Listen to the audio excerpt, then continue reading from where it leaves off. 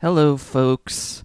So, real life events transpired so that we're much later on this episode than intended, and I am going to take the reasonable lesson from this and not promise things about our schedule. I also wanted to make a quick correction that in this episode I later said the song Special Death. I was speculating that it had so many listeners on Spotify because of it being on playlists and it, being another one of those situations where the Spotify algorithm magically helped it, but it is in fact featured in the show American Horror Story, so it's a completely reasonable explanation for why it is that way. So, I'm just being loud and wrong as usual, which is just part and parcel of the Liz Ryerson experience, so you shouldn't expect any more from me. But yeah, otherwise, we're going to just keep trucking on along, and our sponsor, of course, is Imatone.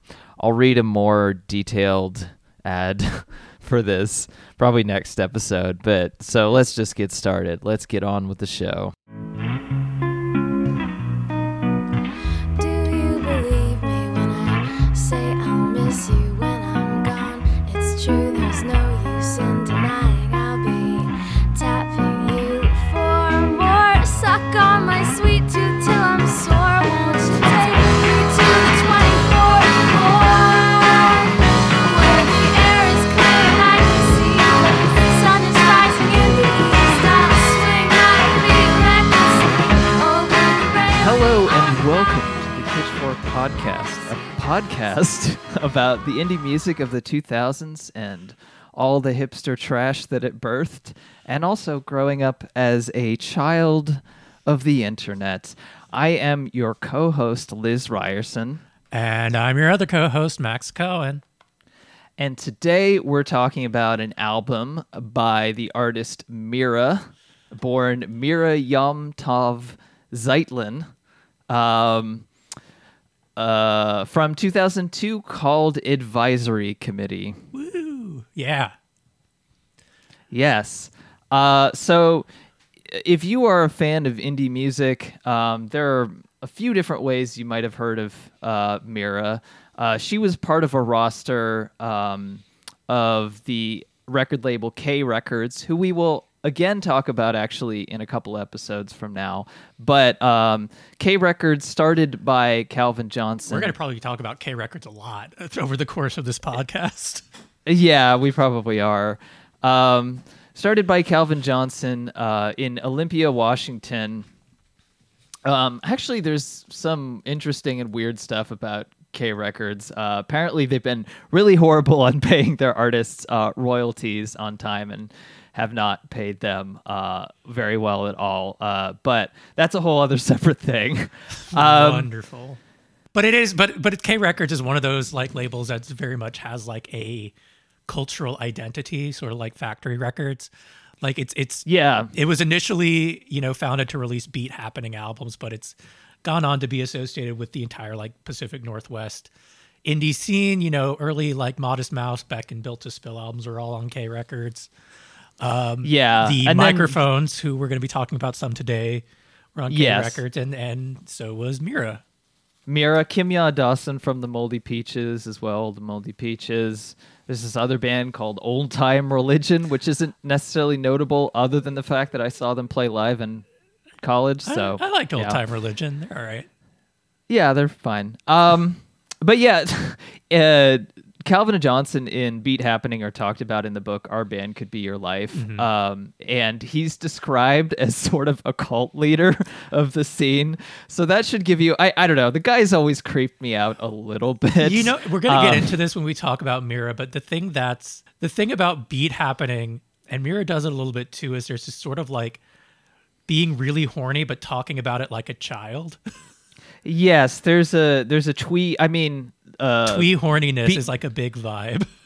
Yeah, Beat Happening and K Records in general are really the progenitors of like Twee indie music. They're, I mean, at a time when maybe that was less common or predominant, which is I think part of the reason they were covered in Our Band Could Be Your Life, because most of the other bands were rock bands. But yes.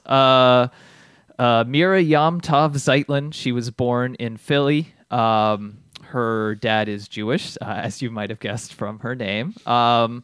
She kind of grew up in this like hippie family. Apparently, she was raised on macrobiotic foods, which I actually had to look up exactly what that is, but that's basically like a vegan diet. Yeah, that's what famed shamanic poet C.A. Conrad espouses. Oh, nice. Yeah. Apparently her dad also worked for Rolling Stone for a few years in the 70s, but yeah, they were kind of hippies. They lived on a commune at one point in West Virginia. But they're mostly from Philly, Pennsylvania. And then she ended up going to, but yeah, and they were also kind of like an activist-y family. Like apparently she was, her Wikipedia is weirdly very extensive, which is like, you can tell from the citation. It says a major contributor to this article appears to have a close connection with this subject. Because there's some info in here, which is like, you wouldn't expect to see, in an artist at this level. But anyway, yeah, she did like, anti-nuclear kind of stuff. Eventually she ended up going to Evergreen State, which is in Olympia, Washington, and has always been kind of a hippie school. I mean, famously, Matt Groening of The Simpsons went there. I've known a few different people who have gone there, actually. The one friend of mine who went to Evergreen now makes glass eyes, so it's that kind of thing. You sort of define your major, and it's sort of an arty enclave. It was a like feeder for the K Records scene for a while, I just forgot that our previous episode, Conrad Keeley also went to Evergreen State. Yeah. I completely forgot about that. Yeah. It's been that long anyway, since we recorded it. Yeah, and it's still not out because of It'll be anyway. By the time you hear this, it will be out. Yeah, by the time you hear this, it'll be out. But yeah, apparently she also worked at a vegetarian campus cafe with Kimya Dawson, although Wikipedia says citation needed. But yeah, she was a student at Evergreen Records Evergreen State. And I want to read something of hers that she wrote here. So this is from a passage that she wrote from a book about rock and roll camp for girls. She says, in 1993, I was a student at Evergreen State College in Olympia, Washington. Though there was already a strong music scene in Olympia, I felt somewhat alienated from it. I remember going to a Bikini Kill show downtown, standing outside the Capitol Theater and looking through the open doors at all the girls inside and just deciding to walk home. It should have been a very inclusive situation. I was a girl. I believed in the power of like-minded people gathering together. I was starting to make music too, but I went home instead of joining in. I didn't feel cool enough to stay. But then she says, the Olympia music scene was specifically supportive of young women musicians and artists getting out and being loud and heard. But I mostly just sat at home in my bedroom and wrote songs on my acoustic guitar. I didn't think my music fit in very well with the musical aesthetic popular amongst most of my peers. My songs were melodic and quiet. I didn't do much yelling and screaming. But eventually the time for that music becoming more popular did come at the end of the 90s. She got signed to K Records. Yeah, she started... It's worth noting that when she's talking about not fitting in, it's because Riot Girl was happening in the Pacific Northwest. Yeah, this is early to mid-90s. Mm-hmm. So that is like very much the scene is deeply Riot Girl in the era that she's talking about. And Mirah, as we'll get into, is not Riot Girl. No. But yeah, eventually she started picking up bedroom recording, and then she started hanging out at Dub Narcotics Studios, which is the studio owned by Calvin and Johnson. And she made friends with Phil Elverum. Is that how you pronounce his name? Yeah. He's changed the spelling, but it's Phil Elverum, and who was more or less kind of living at the studio at that point in time. I remember he was talking about when he was like 18, Calvin Johnson just gave him the keys so he could come in and mess around whenever he wanted. Yeah. So he became sort of an ersatz, studio, like home producer for that studio. Yeah. I mean, this is the interesting thing about Calvin Johnson is that he was so responsible for allowing a lot of indie music in the Pacific Northwest to exist and flourish, but also, K Records hasn't really paid their royalties with people, and the image I get, or the impression that I get, is that Calvin Johnson is a very encouraging person who's very bad at running a business. Yeah, I don't know. I saw him actually play live when I was at Oberlin. I just found him very weird and a little off-putting, his like performance style. His performance style is very weird and off-putting. That's correct. But, yeah. He was giving chances to like really young people. You know, he was recording Modest Mouse when they were in high school. Yeah, exactly. Her first album was You Think It's Like This, but It's Really Like This. She got onto K Records in 1999. That album came out in 2000. She started doing a little touring, but then her second album is Advisory Committee from 2002, and it's her second album with Phil Elverum as a producer. Mm-hmm. So he produced, they were kind of collaborated together, although I think she did sing on some of the early Microphones albums. She sang on some early Old Time Religion albums as well. Yeah, although I don't know if she's actually on the Glow Part 2. Like, I thought that she was, but she's not actually credited, so... I don't know that she is. I know she's on It Was Hot. Yeah. And I believe even the album before that had Mirah on it. But yes, this album was recorded around the same time as the Glow Part 2. And I think of them as kind of like, cousins musically, I guess. I mean, it's of the same kind of sonic milieu.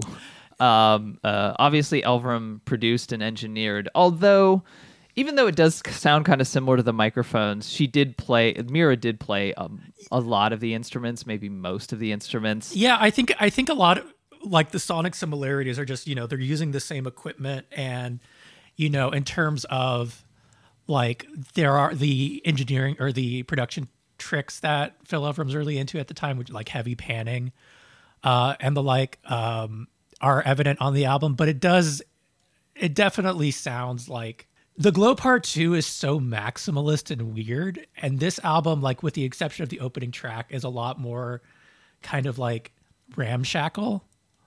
Yeah, I think ramshackle is a perfect word. There are moments of like a more maximalist arrangement, but it's generally not of that mode. Here's just something quick that Mirah said about Phil Elverum. She says, "I love Phil's work. I think that he's a really truthful, brilliant artist. He's also an incredibly hard worker who is very focused. That is very inspiring to me and has always been. I really appreciate that he has taken his work fully into his own hands. The fact that he is capable of producing such great work as well as being able to take care of all the business aspects is remarkable to me. It's such a far cry from my own abilities." But yeah, anyway. I was looking up some interviews with her because the thing with Mirah is she did get some positive reviews in Pitchfork. Her next album, Come On Miracle, was a Best New Music back in 2004. But she hasn't really released that much in the 2010s, and I can imagine she probably isn't doing music full-time anymore. Just guessing. Yeah, her last album, I believe, was 2014. I think she had an album in 2018, and there just is nothing on Wikipedia. I think it was like an album of demos or something. She had a reissue campaign fairly recently. Like, she reissued You Think It's Like This, but It's Really Like That. But It's Really Like This recently. And then Advisory Committee and Come On Miracle were reissued on vinyl like last year. Yes, you can still buy them on vinyl via Bandcamp. So if you like this album, totally recommend it. And you should. I think it's a good album. It's not my favorite, but it's good. Yeah, so I picked this one because we're going 2002, and I guess we can talk about the background. So I think my friend in college... who I was still like living in Oberlin where I went to college at this time, but I had like graduated, but I was still hanging out with my friend who still went there, and she was queer and she liked, she liked the kind of Twee K Records kind of stuff. Like that was of her. And she was, so I think she's the person who told me about Mirah, or maybe I just knew about Mirah because, she had collaborated with the Microphones. And I knew that like her, like she was one of the few artists who was like out as queer, like, which actually she's married to a guy and has a kid now, but at the time she was dating well, and it's like with Slater-Kinney, I think, and maybe just indicative of the atmosphere in Olympia, which she said was very led by women and dominated by women. So I think a lot of this stuff wasn't as stigmatized as it would have been outside of that, 20 years ago. Of course, now like every prestige indie artist is queer, it feels like, but that was definitely not the case. And I remember like listening to her and being like, oh, this is like somebody who's a lesbian or queer who I'm actually into this music. It just felt like, especially as I was like starting to transition, it just felt like there wasn't much of that. So so I think that's one of the reasons why I started listening. And I got into Advisory Committee, and I honestly I liked it, but I kind of forgot about it until recently when I was looking up more stuff to do, and I'm sort of feeling like we should get more female artists on here. So yeah, but I always liked the album. I never really investigated further. I'm not sure why this is the album that I downloaded. I think maybe it was just because of Cold Water. Yeah, this was like the big, I mean, Come On Miracle got the bigger Pitchfork review, but the way I remember is at the time people were talking about like, this is her classic album, this is her masterpiece. Mm-hmm. So what's your background with it? Yeah, and Mirah in general. Yeah, so it's funny talking about Mirah as being like a queer artist, because I was reading through reviews, and the Pitchfork review of You Think It's Like This, But It's Really Like This is like talking about how she, there aren't enough like non-queer women voices out there. And she was considering Mirah as one of them. She's, I think the line is like, I'm too boy crazy for the Mr. Lady bands. Which is Jeez. what an artifact of an era.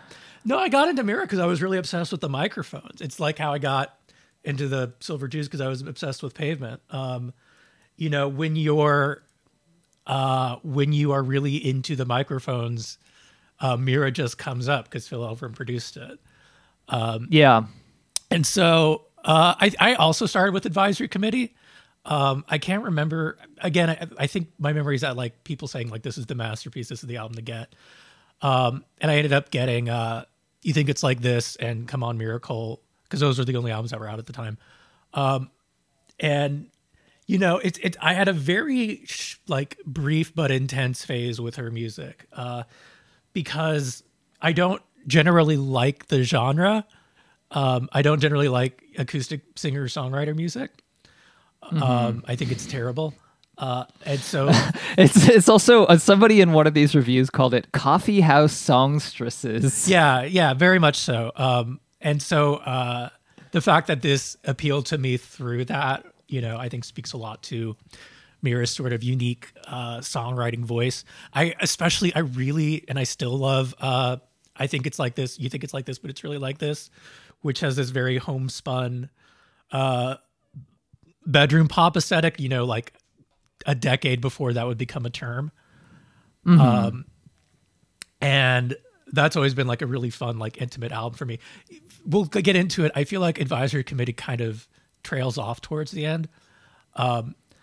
Yeah, I think it gets a little too clever with some of the one-off songs, but we can talk about that. But I've always really liked Mirah because, she is an acoustic singer-songwriter who is unabashedly strange and mercurial and like sort of her own thing, in a way that, I didn't see it's not like Kimya Dawson, right, where you're like doing acoustic singer-songwriter work, but you're swearing and talking about balls or whatever. It's like a songwriting style that feels closer to, maybe like Cat Power or early Liz Phair, Yeah, I was thinking Liz Phair, early Liz Phair too. It's that kind of atypical song structure that I really love hearing, and especially like the shorter songs have this almost like one foot in the grave quality to them, where they feel like The album One Foot in the Grave? yes. Oh, okay. Which was, I think, produced by Calvin Johnson, or he's at least on the album. The Beck album, One Foot in the... One of the oddest things to be, like, sold on major... Well, I guess not as odd as Stereopathetic Soul Manure, but Stereopathic still. Soul Manure is a whole other thing. But, like... but you know how One Foot in the Grave just feels like a series of bedroom sketches? Yeah, I like that album. I think it's a great album, and that's also why I really like the... You think it's like this, but it's really like this. And also the smaller moments on Advisory Committee have that vibe to me. So, you know, there's not a lot of other places you can get that. So I really loved Mirah at the time. And then, like, I've gone maybe like a decade without thinking about it. So it was really fun to revisit. Kind of the same for me. That's interesting. Yeah, I mean, you know, she just stopped releasing music, and, like, I was in a very different phase of my life, so it's been really fun to revisit this stuff. Yeah, it's sort of like the tail end of being into the specific kind of indie folk, indie rock type music for like early 2010s. Like I got into her a little bit in Cat Power and stuff, but then I kind of switched into being more into electronic music and pop music, so or like art pop music. So, but yeah, I would describe Mirah as like. And like this isn't, I don't know, like I would describe her as like likable, and like her vocal style is like kind of cute, you know, but like not someone with like a lot of range. She has a sort of like a more measured version of a Joanna Newsom voice. Like when she reaches for it, she can definitely hit that kind of drama, but she rarely does. She's not like a musician's musician, maybe at the same level. Like she's more of a self-taught type person than Joanna Newsom, who is a little more Baroque and ambitious. But for sure, although Cold Water definitely has like Joanna Newsom vibes. So let's talk about that. That's the first track, and it kind of is the standout track of this album. Although I don't know if it's actually my favorite. It's definitely not my favorite, but it's the epic one, right? It's 5 minutes long. It has these different stages. It's got this Ennio Morricone kind of cowboy drama. It's the longest song on the album too, which is kind of strange. It was the anchor song for the EP that came out before this. Oh, there is a Cold Water EP that was, beloved and was centered around this song. So. You know, so much of Mirah's music is like a collection of like scraps and trinkets. You know, it's like opening a junk drawer. This is a Mirah song that feels like I am making a song. Like this is a piece, a singular piece. Wide, wide open, wide, wide open.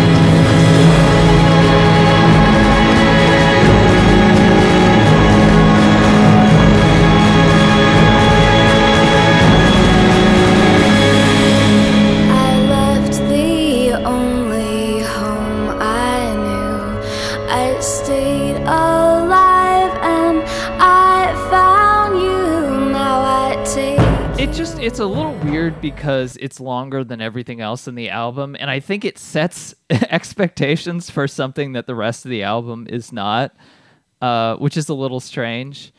But it's a great song. I mean, not only do you have, I think just from a songwriting level, it's like a lot of her songs feel like they're not quite complete. They're like kind of, I mean, in kind of a Liz Phair mode, they're like sketches. They're not quite like a complete written song, but I think this is one of her, you know, best written songs. So it makes sense that it was like, you know, translated to this kind of style, but it is like, I don't know. It's just a little strange compared to the rest of the album. I say it's Bjorkish. I think there's a little bit of Bjork in here, although obviously she doesn't have the range of Bjork to pull this off, which is probably why there aren't more songs like this. But it's a weird way to open the album because it's so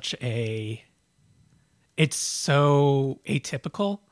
It's also where you get the most like Phil Elverum production touches. Yeah, you got the organ from, I could not get through September without a battle. Like there's that that The Moon. dramatic. Yeah. No, that's the Glow Part 2, that song. Oh yeah, you're right. Oh my God, yes. Cut that. I don't want. I'll cut that. I don't want to look like a fake gamer girl with indie music. Yeah, we both, I'm sure, have listened to the Glow Part 2 a lot. So I'm thinking of The Moon. There's when we get to Mount St. Helens, that's a song that always reminded me of The Moon.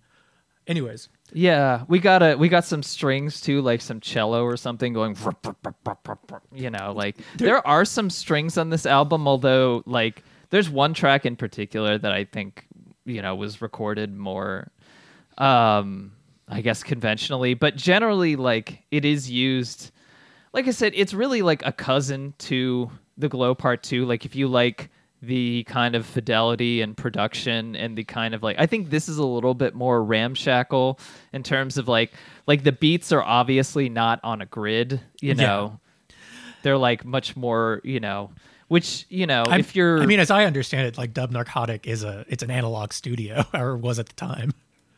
Yeah, and I imagine these were probably fairly self-recorded. Like I imagine it was probably mostly Mirah and Phil Elverum doing this. So, in addition to any of the other musicians that they brought along. The credits list for like all the instruments Mirah plays on this album is insane. Yes, it's like it looks like a joke. There's so much shit on it. I think that's what's interesting about the song in this album is like, yes, she does definitely have a very like indie girl coffee house voice, but like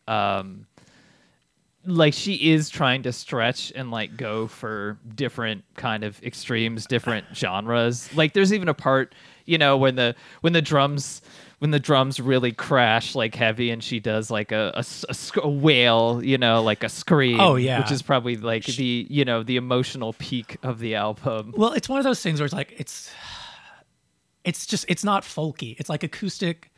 It is a singer songwriter, but it is not like folky or jazzy. It is very like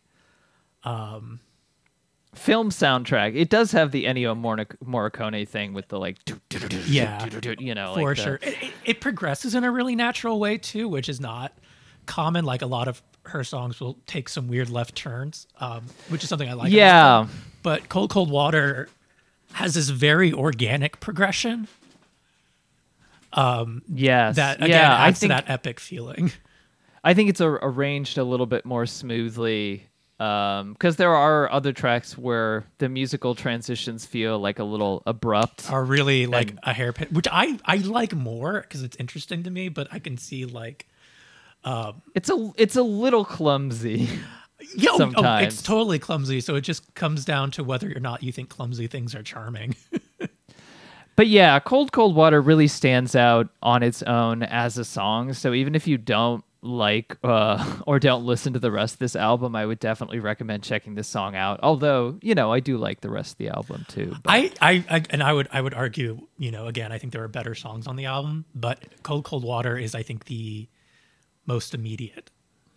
Yes. Yeah, it's definitely the one that stood out to me. I think when I first heard the album, I wanted it to sound more like that song, but I eventually got into the rest of the album.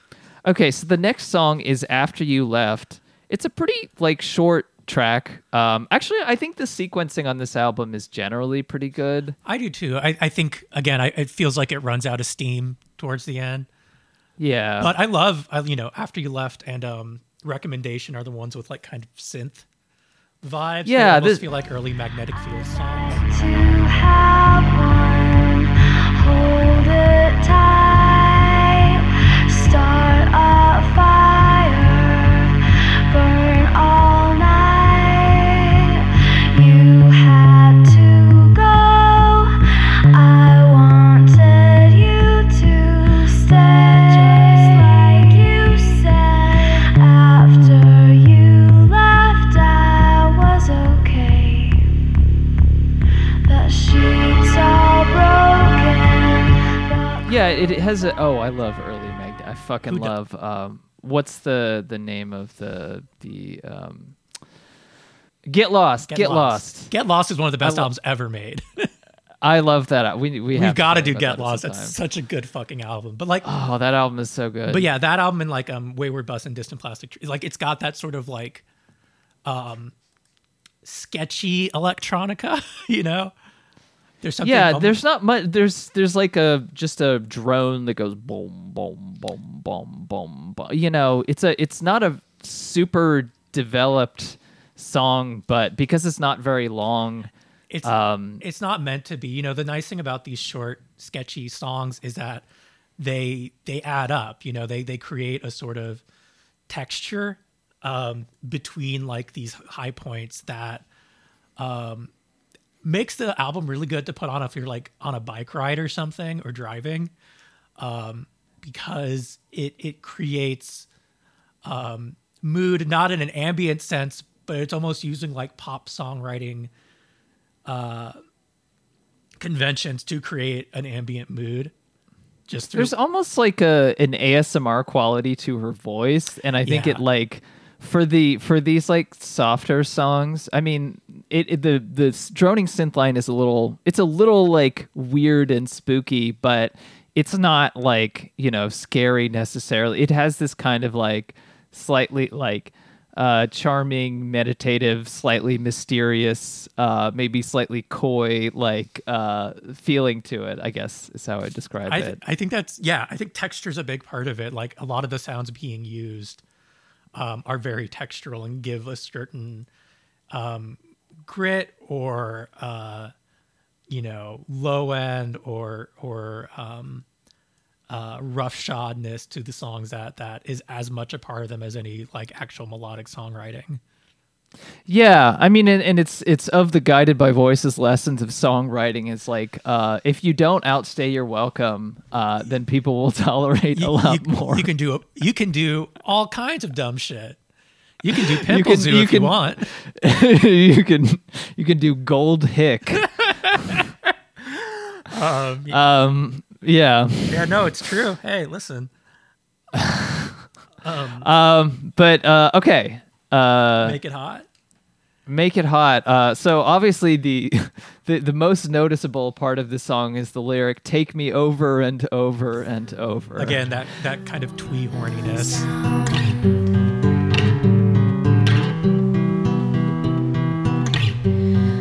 There is one addiction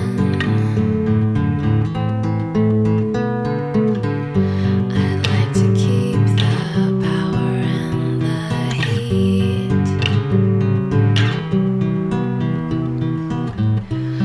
Make it hot, take me over and over. Yeah, apparently she did write a song about strap-ons at some point early in her career. I mean, she was dating women also for a while.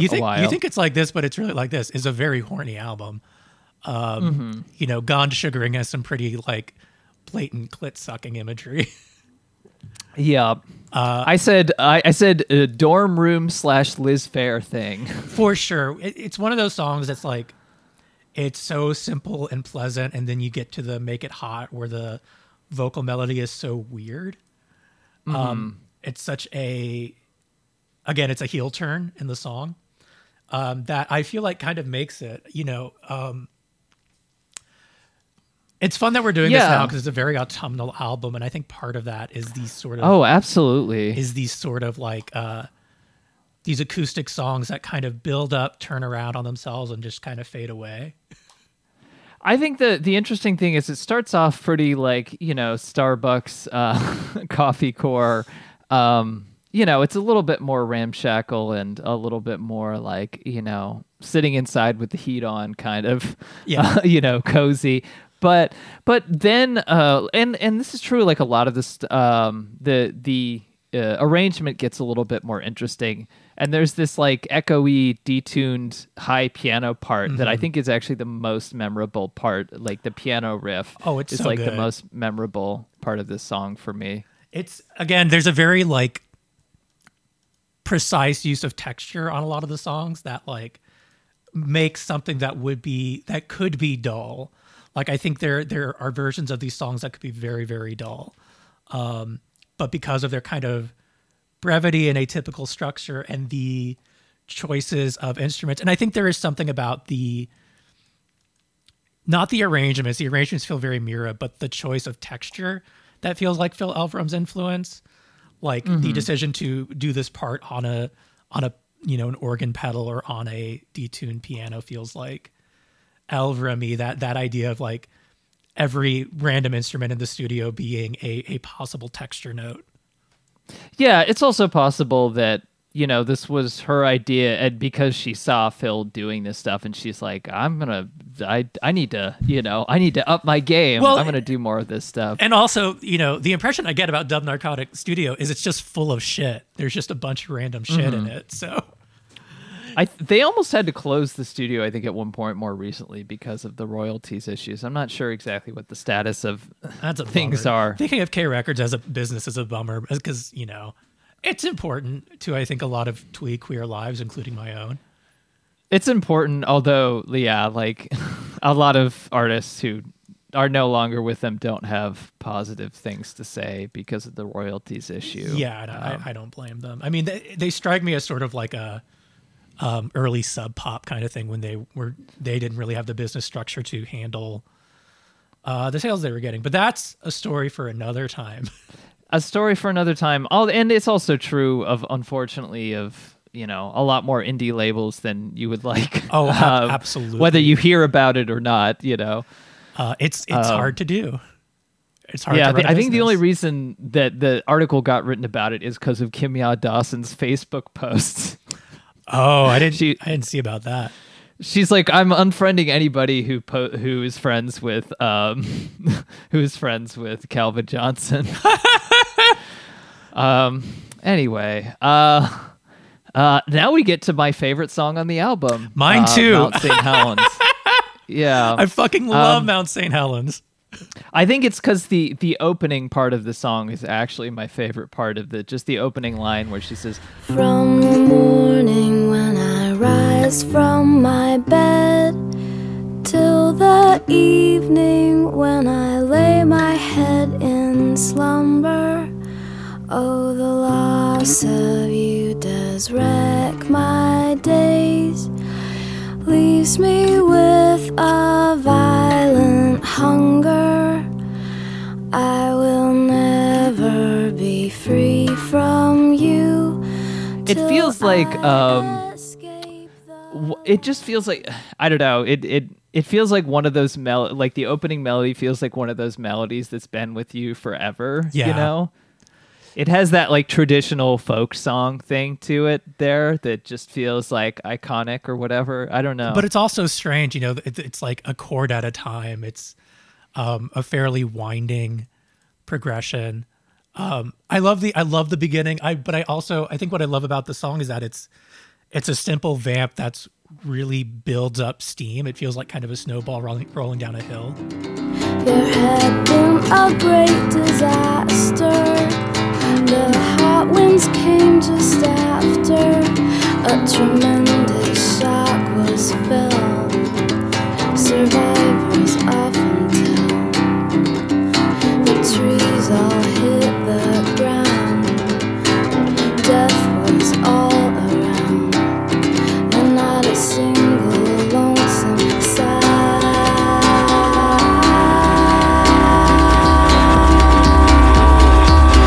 Yeah, there's the strumming guitar. I mean, that's again a thing that I feel like a few microphone songs from this era do, where it's like she's singing like da da da da. There's like a few lines. Oh yeah, and there's a lot of Headless Horseman in it. There's a lot Headless of the Horseman in it. is a great. Yeah.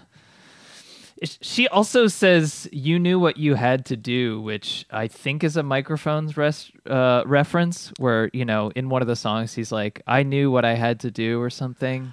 You remember that? Is it Headless Horseman that he says that? I can't remember. Yeah, I it's hard to. It's funny because now that we're talking about this, I can't peel apart my memories of what's the Glow Part 2 and what's this. Because I was obsessed with them at the same time, right? Like I got into this. Oh, okay, that makes sense. Because of Glow Part 2. So I'm like, maybe, or was it? whatever. They were recorded around the same time in the same studios, so it's not hard to make that comparison. But I do feel like the way it builds feels very Mirah. I think Phil Elverum would usually like keep the kind of same tenor of voice and then just blow out the speakers at the end. Whereas this is a more kind of gradual building of tension and steam in a way that like it's just really satisfying to listen to. It feels emotionally valent in a way that she doesn't always hit. Yeah, she strums for a while, and then the beats when the like weird industrial beats when they fade in, they kind of fade in gradually. So it's kind of a thing that overtakes them, and it anytime like a wave of sound fades in and fades out, you could picture it as being like a mountain. It's like it's a way that like music often represents mountains is by having like climbing and lowering of sound or pitch or whatever. But it works. This is a very scenic album. We're talking about textures and we're talking about sort of evocative and we're talking about the Pacific Northwest. We're talking about the Pacific Northwest. Fucking trees and mountains. I lived there for a couple years. Yeah. It feels very environmental. And then she has a little bit more of that like echoey piano, which is one of my favorite textures of this album. And it sounds really good on this. When it comes in, it feels really good. And then there's like a chorus to this song, and the chorus actually feels like earned. It feels like it, even though things like drop out when she sings the da da da da da da da da da da da, that part, like, which is a little bit of like a Disney melody line, come to think of it, but like, it feels like earned. It doesn't just feel kind of random. Like it felt like the song did enough to like earn that, which some of the other songs in this album I don't feel as much, if that makes sense. No, I don't know how much of there's definitely some songs where it's more sudden and not necessarily in an effective way. But this song, it's one of the longer songs on the album. Like it's one of like 3 songs that breach the 3-minute mark. So it has the time to build into that. Yeah, and it ends out. I think a lot of these songs have nice little endings where it kind of like recedes, and she does some like, while she's not like a super dynamic singer, she does do some nice like harmonies or like harmonizing with herself throughout the album. Yeah, I think there's some. She's really good at working with group vocals, which we'll get into later. Like they're used in a very cool way on the first album and here as well later on. Mount St. Helens is such a good song. Mount St. Helens, great track. I actually kind of rediscovered this album because I was looking through my old Last FM like tracks that I liked, that I had hearted. And this track came up and I was like, I don't even remember how this sounds. And then I opened it and then it instantly like hit me and I was like, oh yeah, I really love this song. Yeah. Yeah, this is definitely my most played. Whenever I revisit this album, I usually will just listen to this song. Great song. Although I also, and I forgot about it, but I really like Recommendation too. Like, again, it's got that early Magnetic Fields vibe. When I originally downloaded this album, this track wasn't labeled as like a track number, so it was just like at the end as its own like thing, which is kind of funny. I saw somebody on like I think it was Rate Your Music or something, say that they constantly put this song on mixtapes, and it is like kind of the perfect like transition song for a mixtape, for sure. It's very bedroom pop, like of the mold that you would think of it as in the 2000s. There's like this beat and like, little hand claps. Although there's the like off the grid giant drum sound, which is like a little more clumsy for this track. But that's part of the general vibe of her work with Phil Elverum and his work too. So. It's I don't know. I think it's a fun song. It's the song that sounds the most like you think it's like this, but it's really like this because it's it's a sketchy little pop song. and it's fun and it's short and it's great. Yeah, I don't like the ending quite as, but it's fine though. It's like I said, it's the Gold Hick thing. I'm gonna use that track. I guess Pimple Zoo is the one everyone brings up because that has such a funny name. It's yeah. Although it's better than Pimple Zoo. It's better than Pimple Zoo. I do kind of like the hook in Pimple Zoo, if you can call it that. But it is better than Pimple Zoo for sure. Yeah, I'm just using that as an example because I think Guided by Voices perfected the art of the transition track. Yes. And also made many bad ones. I know you really hate Hit. Yes. I think that song is okay, but it does use the certain words in it. Yeah. But anyway, the next track is Body Below, and this is an interesting one because it's mostly doesn't really develop. It's kind of like an ambience, moody track, kind of like After You Left, except much longer. Mm-hmm. It sounds a little bit like spooky and cryptic, though. I think this is actually like a good October. I don't know if we're actually going to release. Okay, yeah, it'll still be October when we put out this episode. So yeah. This will be our de facto Halloween episode. Absolutely. Nothing spookier than Advisory Committee. It's got that low kind of bass pulse and some really fuzzy guitar noise kind of going on. I think it's a little long for what it is. Mm-hmm. I think it's like even backwards, like the guitar riff might be backwards. Oh, maybe. Yeah. There isn't. I mean, again, her vocals on this have a little bit of like a like the what's that album, Wind's Poem by Mount Eerie, like I'm whispering in the midst of the noise, like I'm this like grounding human presence in the midst of the chaos. Not as heavy as in that album, but like again, like they kind of have like an ASMR quality to them. I don't know. I feel like this was a common thing with certain artists like this. Like I know it's definitely the case with some, especially like earlier Sufjan Stevens albums where his voice kind of has this like, I don't know if it's the way it's produced. It kind of has this like shimmering feeling to it. Do you know what I mean? Yeah. No, it's absolutely was a thing. So I don't have much else to say about Body Below, really. I mean, it's a nice like, it's kind of something you like if you made a mix of songs that you kind of put on in the background. Like if I were playing this in the midst of like listening to Flying Saucer Attack or some artist like that, I could imagine like putting it there. It's a perfectly fine song, but it doesn't like really stand out. It's but the ambiance is kind of nice, and I like the sound of her voice on this one.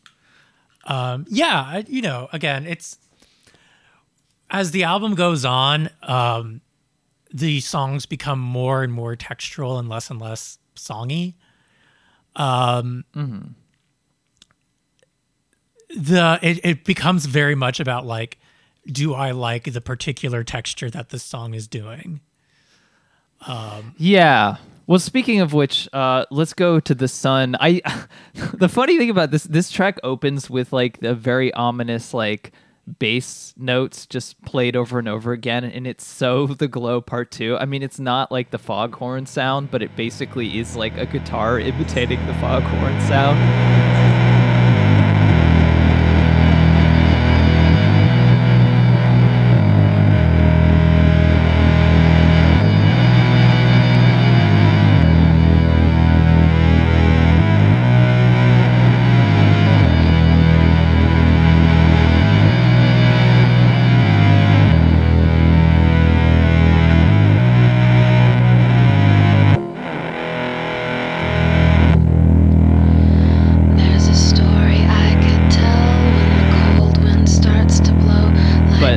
The rest of the song is like I don't know. It's just kind of like an indie folk girl song. This is actually probably my least favorite track on the album. I think it's fine. I like when it kind of blows up. I I don't like that the I am the sun, but it just doesn't feel like quite earned. It feels kind of abrupt. Like I don't know. It feels a little bit contrived, like that second section. But I don't know. And I also just don't like the song, like the first part, as much as some of the other like strummed folk songs either. So, although it does have like this very like haunting shimmering electronic piano riff at the end that I do like, because it reminds me of Granddaddy. Oh yeah. I was such a big Granddaddy fan when I was a teen. We are definitely going to do a Granddaddy episode at some point. I know somebody from the games world who's a big Granddaddy fan who I might want to have on as a guest. The main thing I remember about Granddaddy is they had a song that was on Windows XP that came with it. What? Really? The Crystal Lake, yeah. Oh, wow. I didn't know that. And then I saw them do an in-store, like I think what might have been their last show. Because I was working at a record store where it was happening. But yeah, their drummer died, I think, Mm-hmm. like when they were touring several years back. But anyway, so that'll be fun. That'll be a fun one. Yeah, definitely.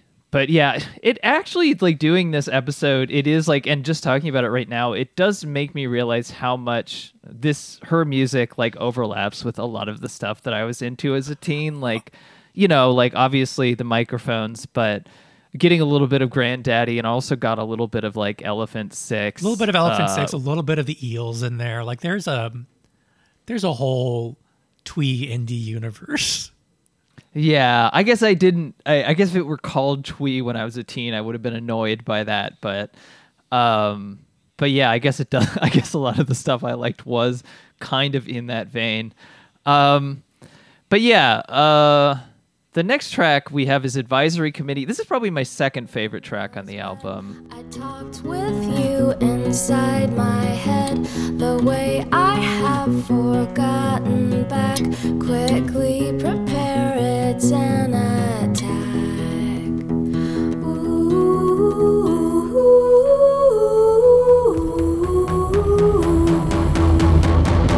Listen for the sound, feel us shaking. You're bound to have a weapon. First of all, it starts off with the guitars like double or triple tracked, so it sounds more. It's like more of a full sound, because I would say like this album, it sounds a little ramshackle, and part of the reason why is a lot of the kinds of production techniques that you would hear, you know, on a more on a higher budget, either indie album or pop album or whatever, does stuff like, you know, at the beginning of this track where the sound is much thicker, and normally a lot of the songs don't have that. But yeah, this song starts with like that guitar riff that's much thicker because of the way it's like. I think it's also just more melodically developed than something like the Sun or Body Below. Like it is a songier guitar part. Yeah, and we have the steel drums that show up in the steel drums are so cute. Yeah, as played by Mirah. I like the I like the main melody too. The da, da, da, da, da, da, yeah, a little bit more than.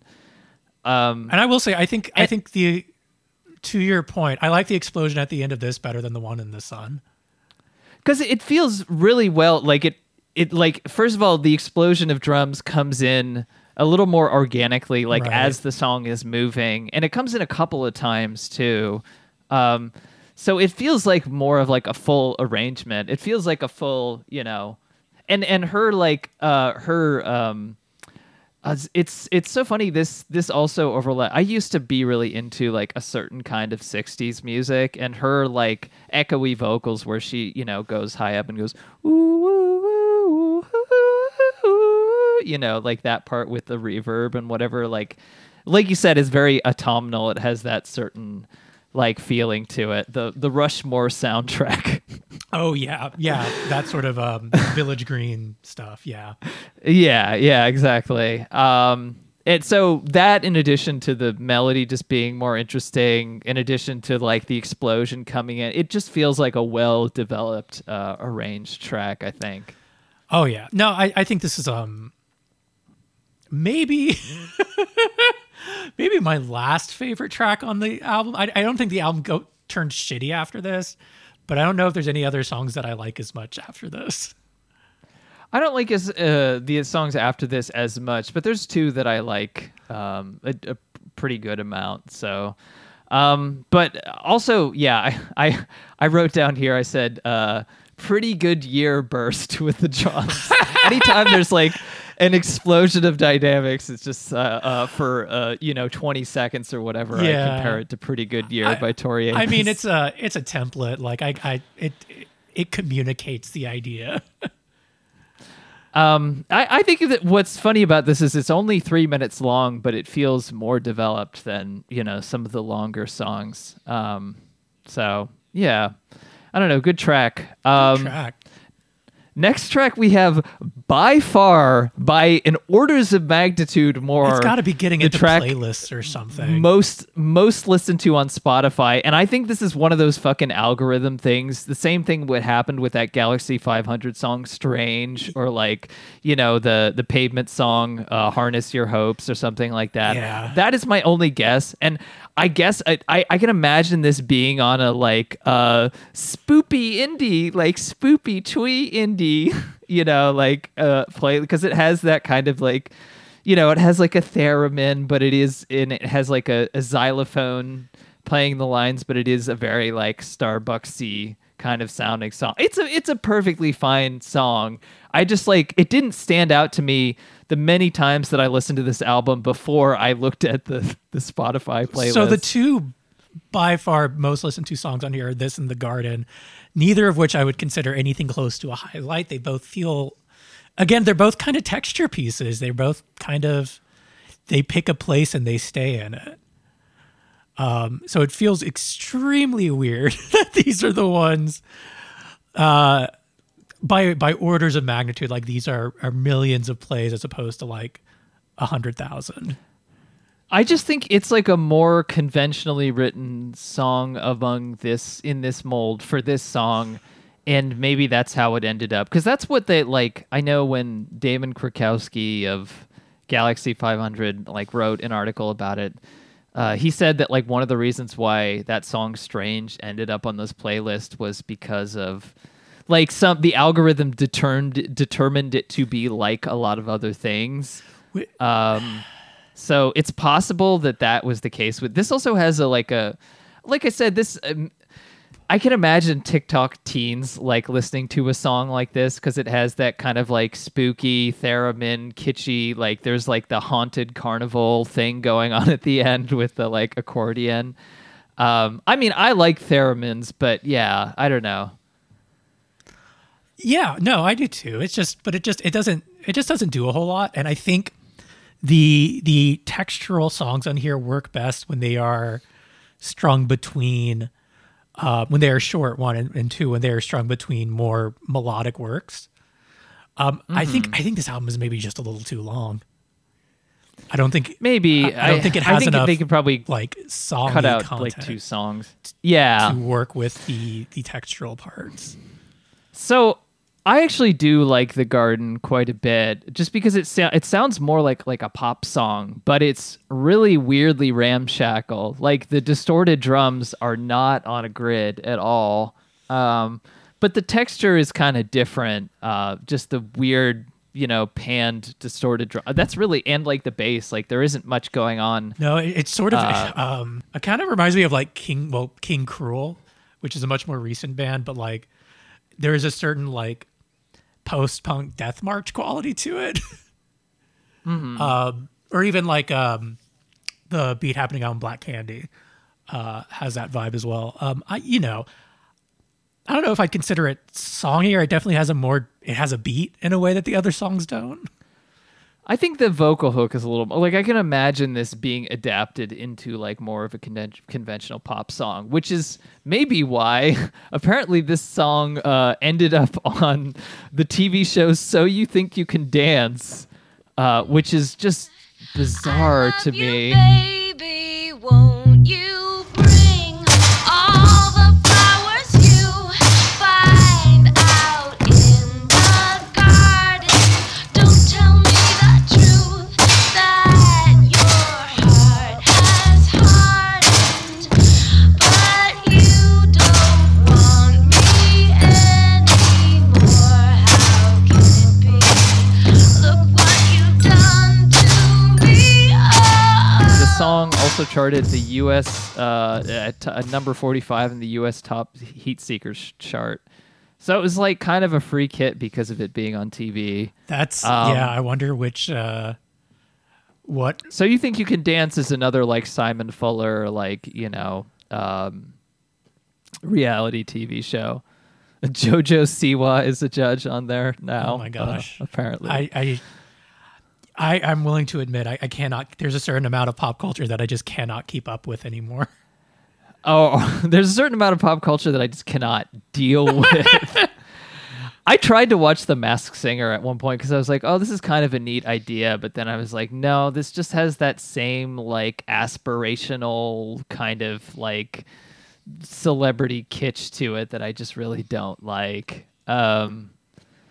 The one thing I know about The Anyway. Masked Singer was when Rudy Giuliani was on it and Ken Jeong walked off. I thought that was cool. Yeah, Good well, for Ken. Maybe the only cool thing that's happened on that show. Yeah. Weirdly, like Robin Thicke is like maybe you would think that he would be like the most annoying part of the show, but he is one of the least annoying parts of the show. You know, the vibe I get from Robin Thicke is that he has been chastened by his experiences.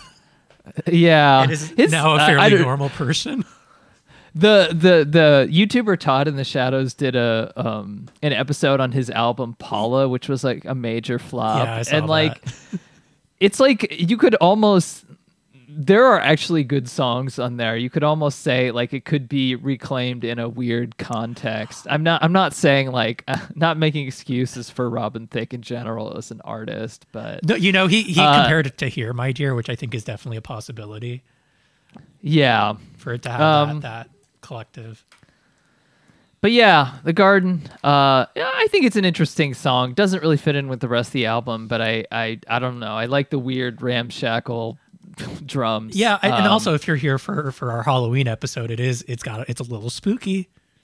A little bit spooky. And then Light the Match. I wrote Cabaret Kitsch. Yeah, so this is maybe why I dislike the latter half of this album, is because The Garden and Light the Match together make it feel like she's going for sort of a milquetoast Tom Waits thing. Yeah, this is a bit of a yeah, you're right. Like that, it's that It's one a bit two of a punch together. Starbucks. It's about a bit of a Starbucks girl Tom Waits thing, Right, which is a bad vibe for Mirah, and I think a bad vibe for society. Yeah, it's so funny. Like I remember, Pearl Jam. This is a weird comparison point, but like Pearl Jam, every once in a while would do like a soft rock song or like some song that was like very genre that just didn't really work. Oh yeah, like Bugs. Which song? Like Bugs. Oh, well, Bugs is mostly stupid. I'm thinking of Around the Bend. Sure. With the last song on No Code. It makes me think a little bit of that. It's just Although like No Code's it's already a little too kitschy. I really like No Code as an album. That's a good album. Yeah, I put it on my best albums of the 90s list. I would agree with that. But yeah, I know what you mean. Yeah, there's the one song that feels, even on a fairly quote unquote experimental album for them, like not just different but a bad fit. Yeah, and this is a little bit that. I mean, she's like, she's trying to put her all into it. I think she seems into it, but it is a little bit like if I heard, it's a little bit Amanda Palmer. I was gonna like say if I heard it's dangerously close to Amanda Palmer. If I heard a whole album like this, I'd be like, oh, this is overbearing and just like, well, it's just not. God bless her for experimenting, right? If she wasn't experimenting, we wouldn't get cold water. But it's just not. It just doesn't work. It's not a good look. It's recorded pretty well, and like it could be worse. I think for that reason, maybe I like it a little bit more than The Sun, because it feels like its own thing. But it's not one of my favorite. It's one of my least favorite tracks on this album, definitely. Although I'm sure some people out there really like it, so And if you do, I want you to write in and let us know. Write in and let us know. Yeah, we haven't had any letters for a while. Okay, the next song is Apples in the Trees, and this is the most like indie rock sounding song to me. Yeah, this is the one that feels the most like a holdover from You Think It's Like This. I can recognize the fear, but if you keep on looking up at night, the stars will all appear. See, there's food for me, there's food for you, there's gold that's in the air. There's oceans deep and wide, and there is love beyond compare. There's owls in the trees. Oh, okay. It has a little bit of a Liz Phair kind of, guitar drum pattern at the beginning too, or like early Cat Power. Early Cat Power is what I was thinking. Yeah, it's got a very like it sounds like Rockets a little bit. But I that, which is my thing. I'm into it. This song is pretty good. But I would say it is a little half formed. Yeah. I kind of like when it breaks down and there's the, organ, there's like a shimmery chorused guitar. And then, of course, there's a chorus, which is very Elephant Six. Yeah. It's very circulatory system that we will live forever and it's true, or like Hilltop Procession, or like Apples in Stereo, et cetera, et cetera. that was incredible. Just listing off Apples in Stereo is an artist, but yeah, like those other two songs have the sing along, right? At the end of the album. Yeah, no, I think this is one of the sketches I really like, because of how it's driving, and I think the hairpin turns it takes are interesting. Yeah, I do think having a sing-along is a little like, because on those Elephant Six albums, like there's so much stuff. Those albums are very dense. So when you have a sing-along at the end, it's kind of like, okay, we've been on it's like being on a drug trip or something, and then ending it with like playing acoustic guitars on the campfire or whatever to be corny. Whereas it doesn't really, because it's, it's a Mirah album. It doesn't exactly feel earned, but it's fine. It's funny because it does to me, but it's because it fews like a K Records vibe to have a group sing along. I guess it's a similar thing as like a few years after this is when Mount Eerie did that Julie Dwyer album, which has a lot of group sing-alongs on it. It's Not Meant to Be a Strife. Right. They did the Bjork cover, yeah. Not even a cover. It's just their own song with that steals that hook. Right. Okay.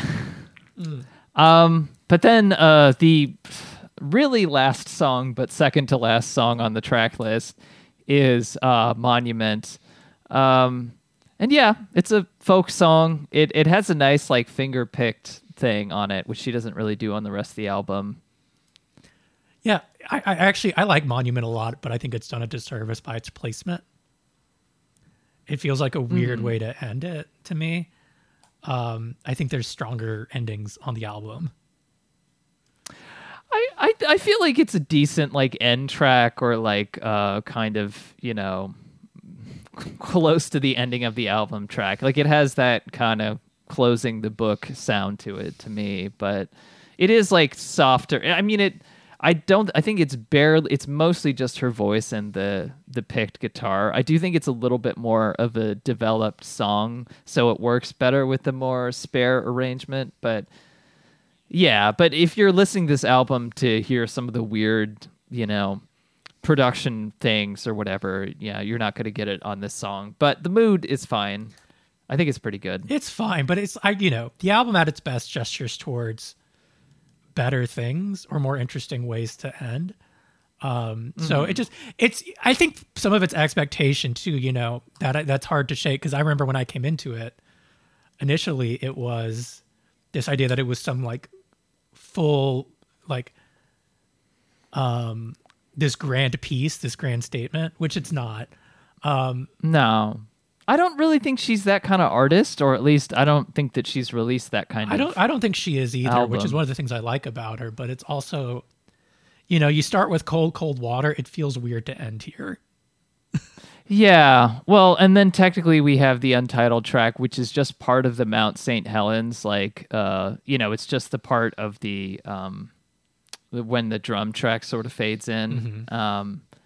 It doesn't detract. It's fine. I guess maybe she felt like, you know, I want to have a little bit more of like a callback to something, or I want to have a little bit more like interesting sound stuff going on at the end of this album. But I mean, hearing it outside of the song, you do appreciate the drums, and it's a little bit more of an like extended groove than what you actually get in the song Mount St. Helens. So it's not like completely inessential, but it doesn't, you know, it's whatever. It's an, you know, it's a decent instrumental, but yeah, it's fine.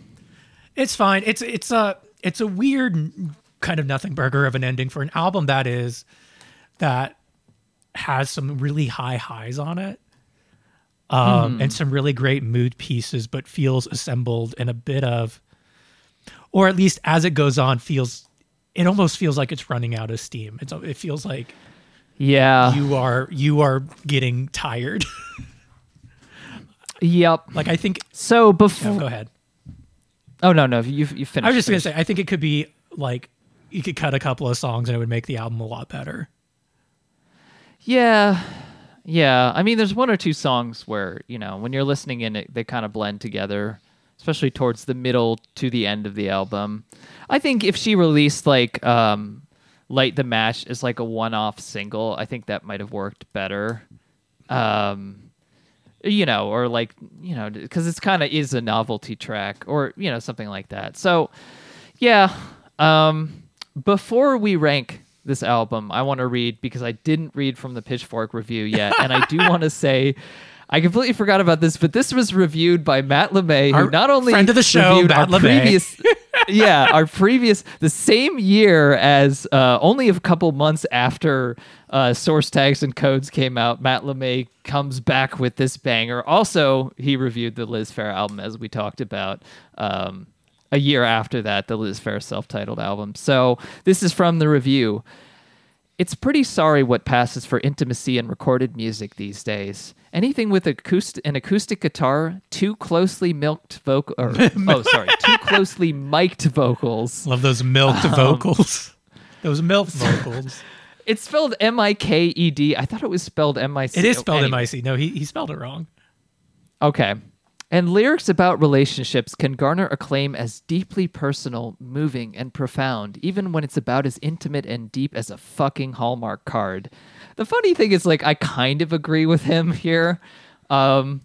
Sorry, but a trite, unimaginative confession has nothing to do with intimacy. The most intimate depths of the human mind, even the mind of an obnoxious Midwestern singer-songwriter, are inhabited by things far more interesting than 3 chords and a little reverb.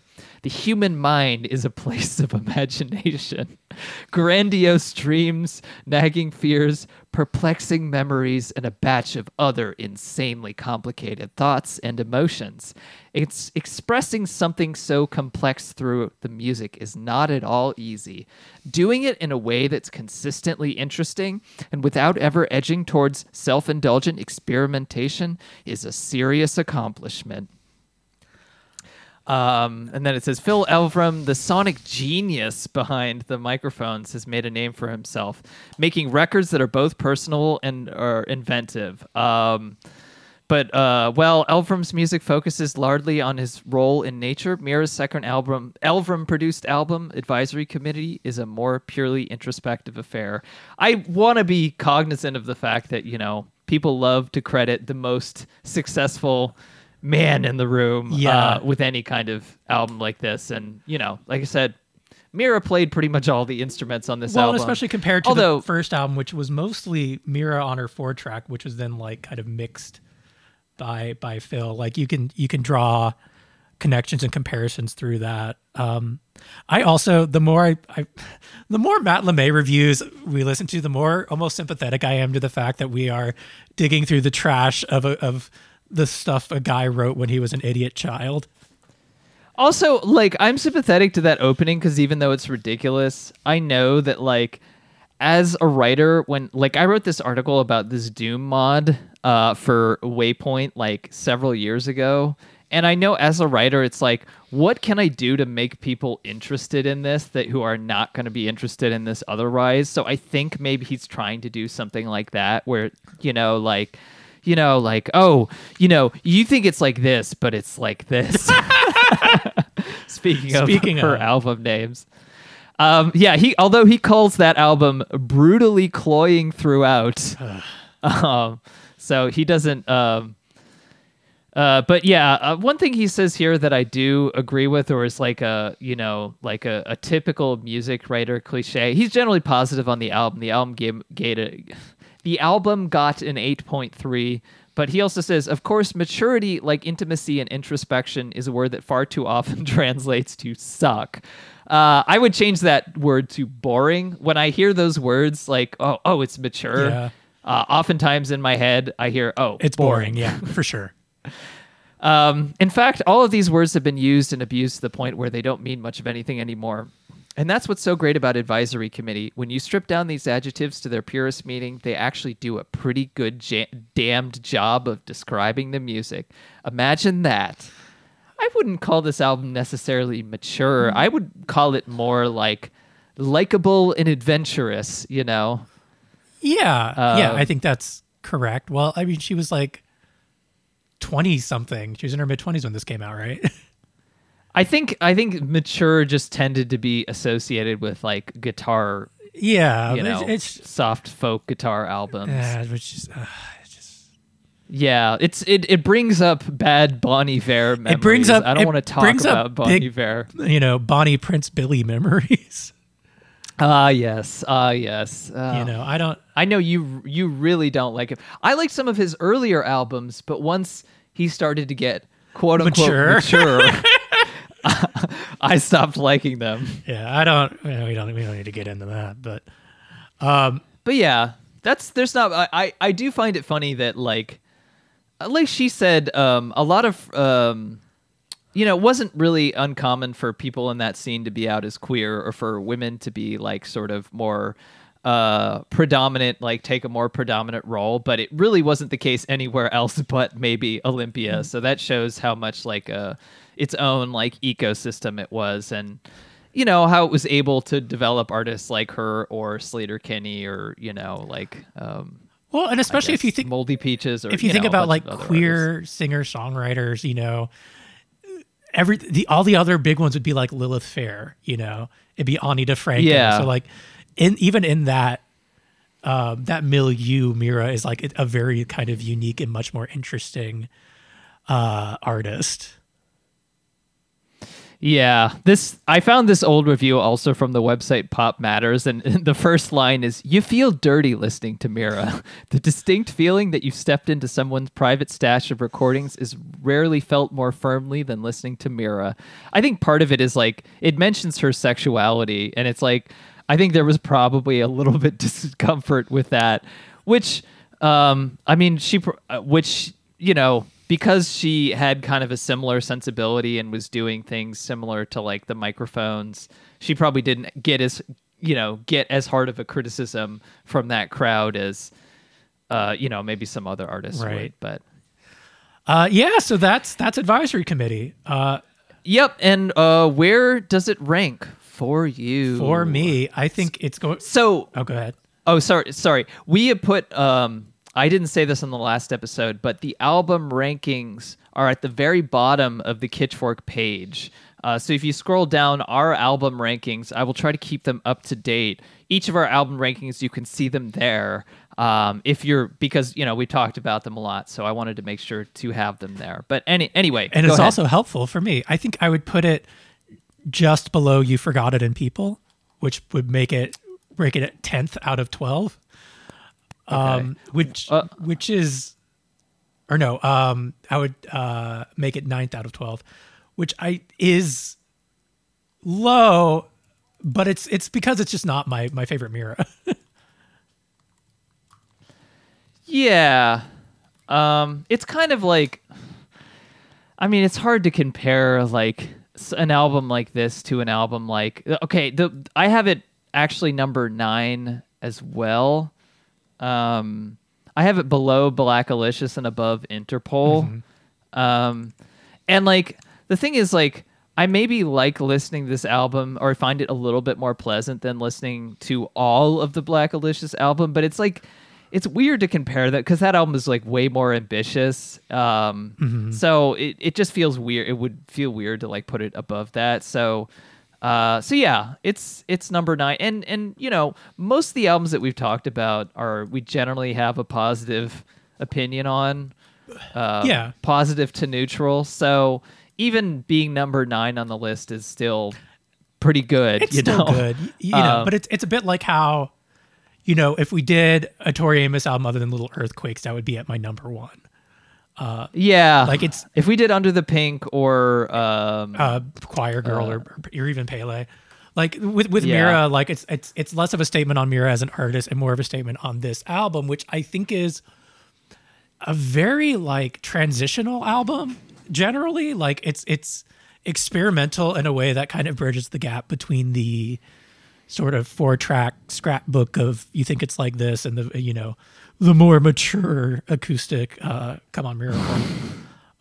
So it's kind of an odd album to exist and is very interesting, but I don't think is all there. Yeah. So speaking of indie songstresses, oh god, I hate that word. I do too. Speaking of I'm just quoting a review. Speaking of indie, I think we need to talk about what Liz Phair said. Yeah. This is already a little dated by the time we're talking about it. Oh, it is. Yeah. And we're so behind already because it's like not only by the time that like news is to where we can talk about it, like it's already passed and it's going to be even more past because this will be coming out like 2 weeks from when we're recording. But when the Queen died, Liz Phair was like, okay, here's what she said. And she deleted these tweets, but archivic.org still exists. So sorry, Liz. I am in no way cool with the post-Queen Elizabeth II world. Don't lecture me about imperialism. She was not an absolute monarch, a system founded by men, and never tried to be. She knew with exquisite precision the bounds of her tricky role, and I adored her for maintaining it so elegantly. So as you can imagine, that got a lot of people mad at her, and she kind of doubled down and made it worse by like she made a tweet that says, "I'm sorry you guys are so angry." Well, it was explaining Don't that apologize. she's you know, she is older and was, you know, raised a second wave feminist, so like there. But a lot of people, somebody else said like I went to Oberlin at the same time that she did, and Angela Davis was on our faculty. Like this, you know, this stuff was around, you know, criticisms of imperialism. So I don't think that's an excuse. Oh, I don't think it's an excuse at all. But it is an explanation. Yeah. And then she clarified, she's like, I understand this is not with feminism. It's not congruent with people's experiences, but I looked up to her when I was younger, etc. It's just like, why, you know? You know, honestly, I read some of her writing from her book that came out a couple of years ago, and most of it is pretty good. I just think maybe she has some bad political opinions. She grew up pretty upper middle class, so probably just a lot of unexamined that's the thing assumptions is things, she doesn't strike me as somebody who thinks a lot about the monarchy or like colonialism, which like, yeah. A lot of musicians, unfortunately, are not really deep thinkers, or if they are, it's in a very particular way. I mean, I'm kind of glad that Kate Bush did not say anything. My God, I was so afraid. I was so afraid of what Kate Bush was going to say. Yeah, because she did say when Theresa May was like prime minister that she's doing a good job, but then she later, clarified and says, "I'm not a fucking Tory," but there's a similar like, oh, it's hard to be a woman in power, Right. So The girl boss apologist. The girl boss thing, yeah. Yeah, I'm very glad. But anyway, that we didn't hear anything from Kate Bush. Yeah, I mean, take it for what it is. I think we should not try to. I think that the irritating thing for somebody who might have been around at the same time as her and struggled to get kind of the attention or, just felt like their kind of worldview or life wasn't represented, to have someone who, has some unexamined assumptions that are really frustrating and annoying and, wrong about things. It sort of feels like when Lena Dunham became because she also went to Oberlin with me, and like, when Lena Dunham became really popular, people were like, oh, she's the voice of the generation. I was like, what? Lena Dunham. I feel like that collapsed fairly quickly because Lena Dunham was so obnoxious. It did. But so, I don't care anymore, but I can see why people would be annoyed or when people who like looked up to her music who, are maybe not from the US and are from places more affected by the actions of the UK. But it's the thing with artists in general. A lot of people don't have particularly well developed or good politics. Yeah. Yeah, I think that is the truth. That is a lot of things. So yeah, what else is on the news docket today? So my prediction came absolutely true on our previous episode. I mentioned this when I record, because with our previous episode, the And You Will Know Us by the Trail of Dead, I had almost finished editing it, and then the file completely corrupted, so I have to redo editing basically the entire episode. But it should be out before you hear this, like a week before. And I probably will put like a little mention of this, but I wanted to talk about this more. We recorded it before the new like Death's Dynamic Shroud album came out, and I was joking I said something like, when your album gets a 10, you can come back on this or whatever, and then we laughed for a second. Then I said, no, they'll probably just give it a 7, like they give everything else. And yes, they did in fact review a few days after recording. Pitchfork did in fact review the new Death's Dynamic Shroud album Dark Life, which has caused quite a stir on the Rate Your Music community. It's rated number 11 in the top albums of 2002. It's a good album. Hey, hot take, it's a good album. It's a very good album. And actually hearing it made a lot of what James was saying on the episode, like, oh, now I know what you mean now when you're saying you are inspired by Trail of Dead, because it's very maximalist. Yes, it is very maximalist. But yeah, their first album ever reviewed on Pitchfork, they gave it a 7.4. 7.4. Just like I said. A gentleman's 10. Yeah. They give everything a 7. Oh, yeah. I think it would be so funny, like, because they did used to, and I mean, it's just reflective of where Pitchfork is, that they're not just going to randomly give, if you're not on like a big label, if you're not like an artist that there's already some degree of consensus about, they're not just going to throw a 9.5 at you. It feels almost like an inverse of the IGN thing where nothing gets lower than a 7. It definitely feels like nothing gets like over an 8 unless it's extremely like a big deal. Or a reissue. Well, yeah, reissues have been getting 10s left and fucking right. They reviewed Yankee Hotel Foxtrot and gave it a 10 again. They gave the second Wu-Tang album like a very high score, which was odd to me.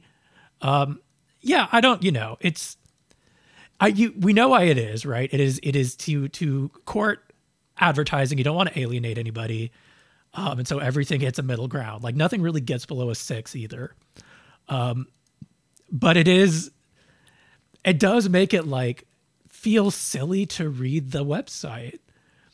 Yeah, I mean, if you're reading it for the reviews, like I understand, and I'm saying this partially because I guess I have a mini feud with a few Pitchfork writers now because they got mad at me about a tweet about their like top tracks of the 90s. It wasn't even really about that, but I'll mention that in a second. But like, it's like I understand the writers are doing the best job they can. They're writing, the writing is fine. Well, the writers don't usually pick like, the score. The score is usually picked by the editor. The score. I think the score is like voted on or something like that. Or if not that, then picked by the editor. So, which I don't think was the case back in the back like 20 years ago or whatever. But it's also just like, it's not very exciting to read, and I think the whole idea of Pitchfork is that it's supposed to appeal to music nerds, and they have this like, as much as the person who said that I have a parasocial relationship with the website Pitchfork, somebody who wrote for Pitchfork said that, which I just think is... It's not like we have an entire podcast dedicated to Pitchfork. We have a podcast, but like the thing is like Pitchfork is, like it's the same with like Enemy or whatever. They brand themselves the way so that they have like an editorial voice. They position themselves in a certain way. And like all these lists that they make, all the reviews is like, yes, we have the definitive take. Like that's been their thing from day one. And that is still their thing when they do those lists. They know, because they know that it's like, that's the whole point of doing them, is they're trying to kind of like set the canon and set the like norms of where the music discourse is at. So you can't do that and then be like, oh, well, we're just individuals, like, cause that's what Pitchfork is, Well, and I think it's something that's going to be interesting as we explore how like various indie generations after the formation of Pitchfork are very much formed and canonized by what Pitchfork decides to put in their lists. Like it is a weirdly influential thing. Otherwise I can't understand how Ariel Pink got as big as he did. So like, we'll talk about Ariel Pink eventually. I there's so much about the editorial voice of Pitchfork now. It feels less unified and more streamlined than ever. Which I think the list speaks towards, and I would like to believe that's because they're giving freelancers more editorial control, but it doesn't, compared to other periodicals. It just doesn't feel that way, and it feels kind of bland. One of the nice things about these reviews that we're covering, like as embarrassing as some of them are, they at least have a voice. Yeah, I mean, I think we're coming to this. Like my tweet, by the way, was about how every music writer was over the moon for indie rock, how it felt like every music writer was like totally over the moon for indie rock in like the late 90s and early to mid 2000s.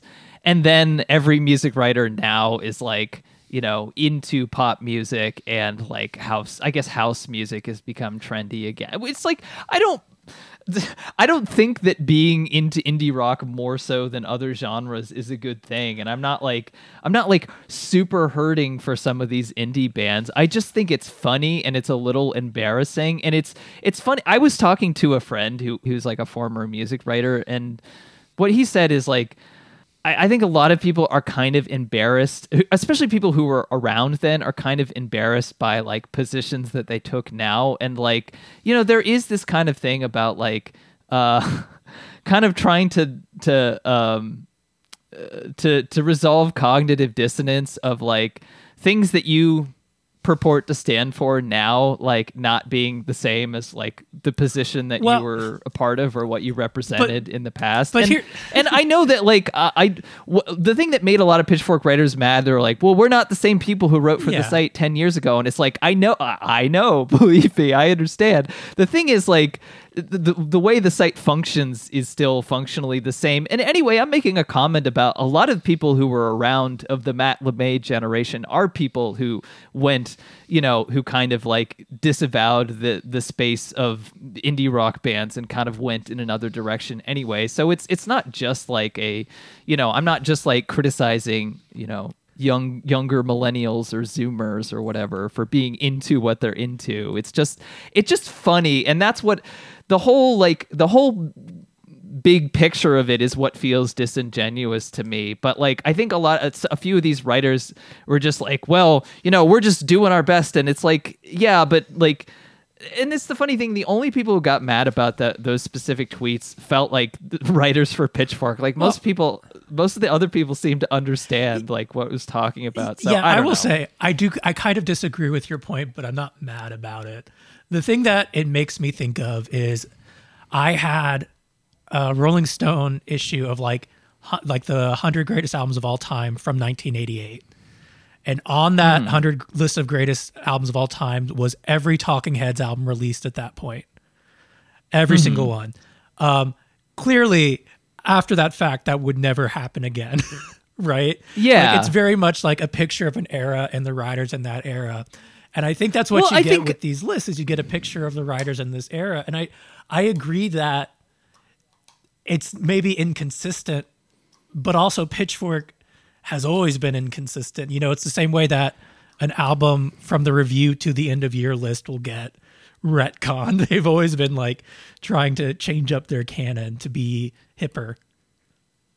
I think that's what you said is true. I think that's the point that I was making is that there's no, like the whole point of this podcast and the point of how I think about this stuff, there's no, like, a lot of these things purported, it's like, we're going to settle the debate. These are the canonical things now. But there's no way to not have that be incredibly defined by the era it's in. So, like, in the same way that, like, music journalism, music criticism of like the 2000s was heavily defined by the circumstances at the time, the way that people reacted and responded to things and hyped certain artists up, you know, to a big degree was very much a product of that specific time and place. And it's the same way with anything that they post now. And I think it's just good to have an awareness of how those are shaped by like external factors. And especially when you're talking about, like, for me, I think when you're talking about like a music industry, it's like, what is your writing? Like, what position do you represent as a music writer? Are you somebody who is trying to like oppose like a traditional narrative or a traditional structure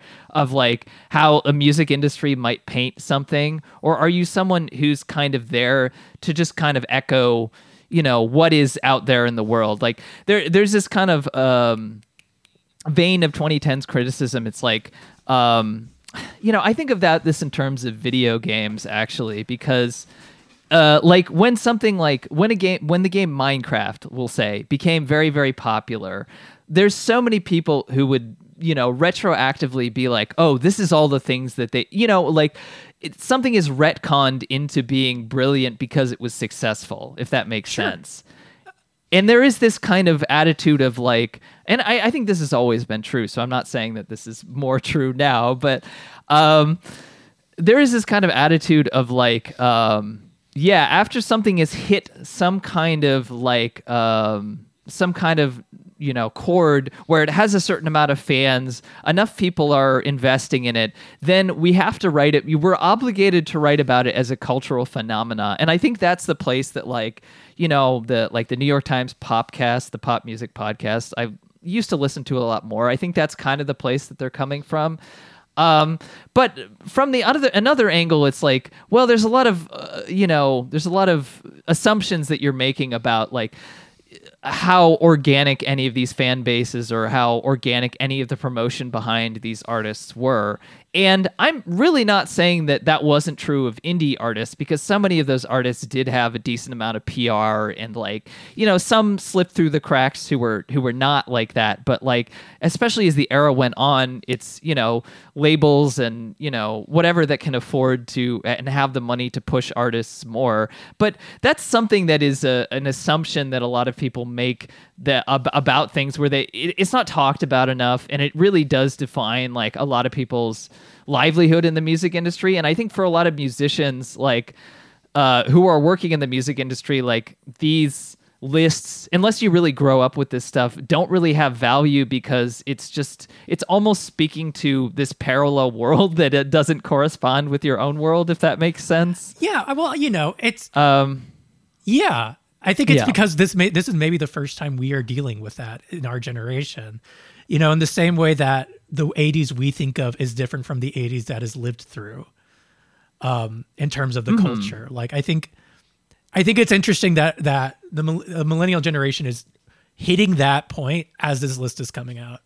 That music we lived through is being canonized by people who didn't necessarily live through it. And I think it's interesting.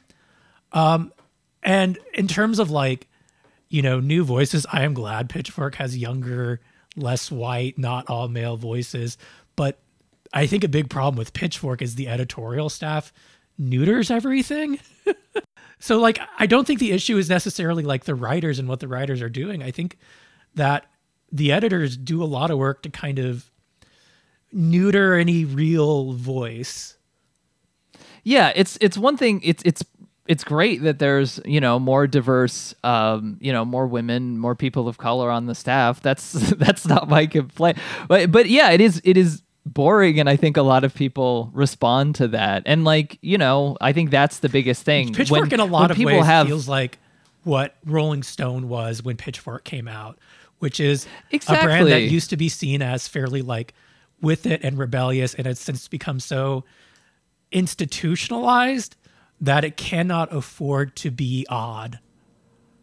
Yeah, and I think that's the difficult thing. It's like even and people still react it, but when they gave that Fiona Apple album a 10, like all the people came out of the woodwork to talk about that. But so it's like they're still being read, but I can see like this lingering nostalgia for this Pitchfork of old, not because it wasn't obnoxious or dominated by certain sensibilities or kind of cringy or whatever, but just because it's more reflective of like people's passion. And I think that's the thing, like with doing this podcast, we're not coming from a fully nostalgic perspective. Obviously, we're making fun of a lot of these old reviews and this scene, the scenes, but it was also like very formative. And it's like, I think it's just good to be like honest and understand that like, like people are coming from it, like so much of being into music and performing music is about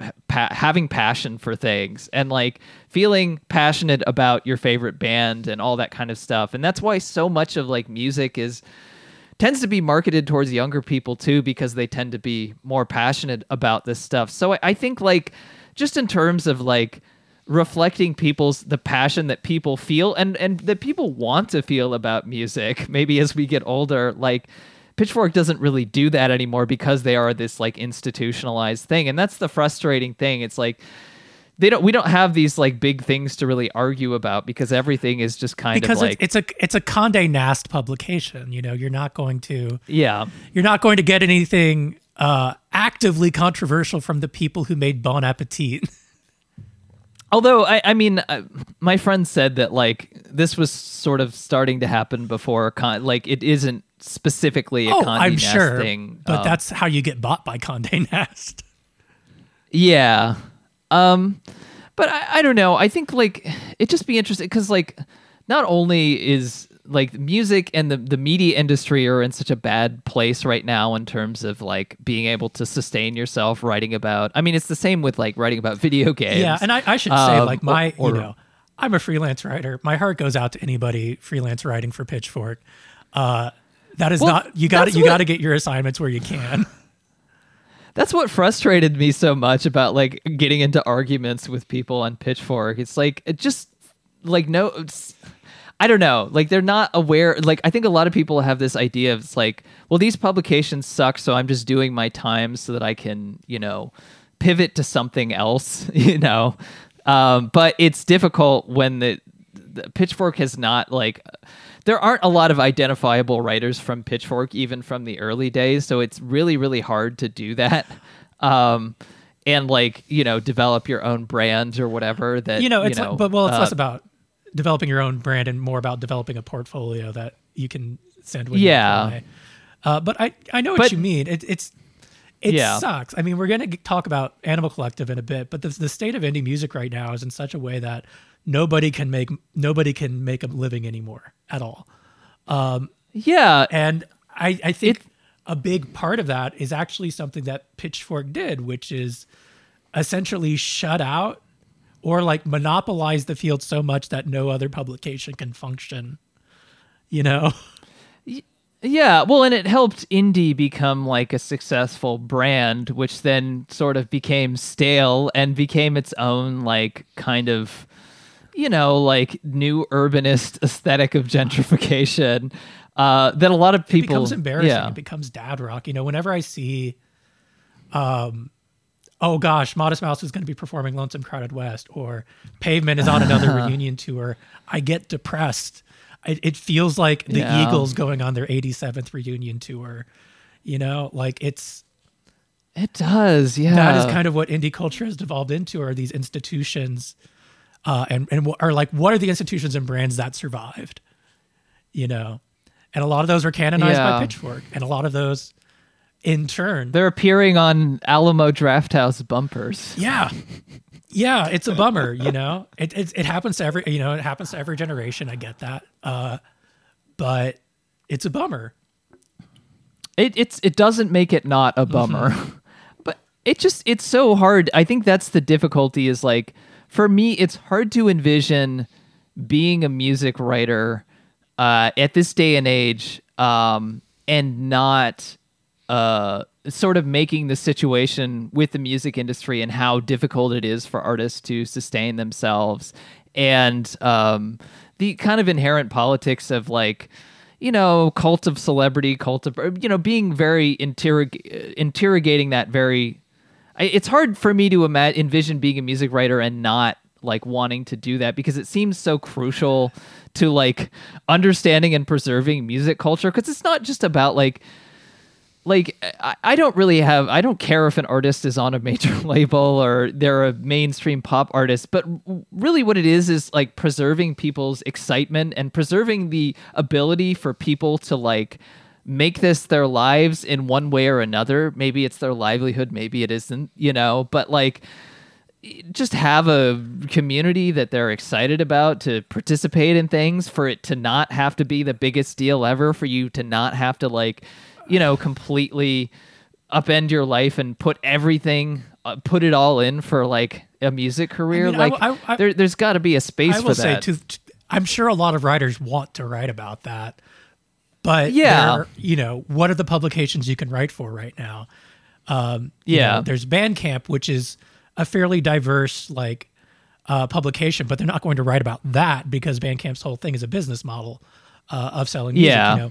There's Pitchfork and Stereo Gum, which have an editorial board that probably aren't going to let you really get opinionated about it.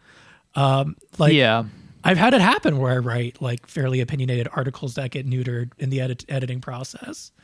So I don't doubt that these writers probably want to be talking about more than they can.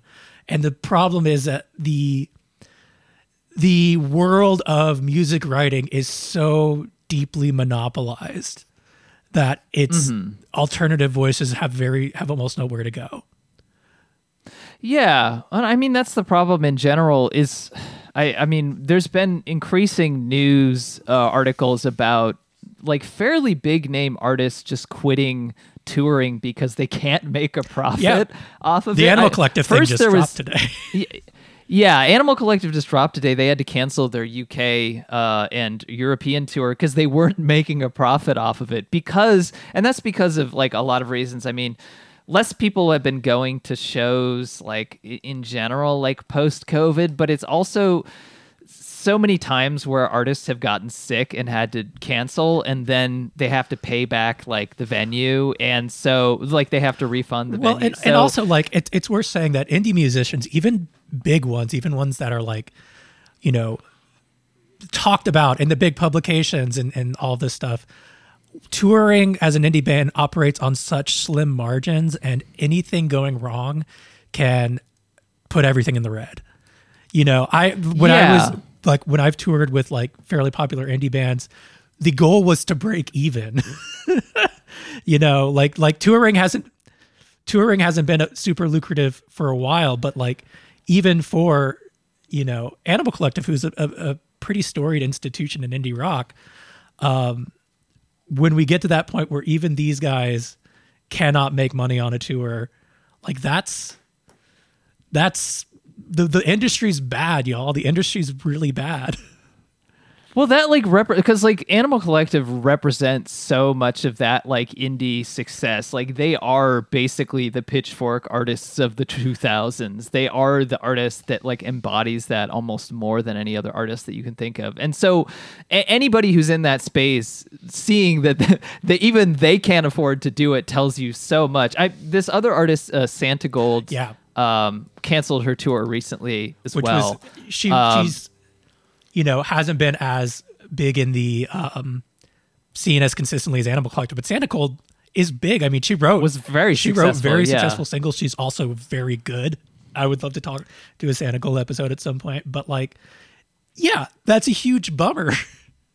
And it's bad for everybody. It means it makes it harder to make a living as a musician, period. It means there's no shows for people to go to. Like, it sucks. It makes me wonder, like, how much the sort of Minutemen We Jam Econo thing went from kind of like a survival mechanism of people who don't have a lot of money and who are just trying to, survive, to a like, you have to do this if you're touring. You have to scrape the bottom. It absolutely That's like is. the default expectation. Most indie bands are first and foremost t-shirt salesmen. Like that is the highest margin you're getting on a tour. That's the sweetest. The sweetest plum. The sweetest plum, as Krusty the Clown. Yeah, but it's everything else. Yeah, you have to jam Econo. You get a shitty van, you fit everybody in it as you can, and you like eat Taco Bell the whole way down. Like it's and everything's gotten so expensive. One of the things that really cut into tour profits is gas. Like the price of gas.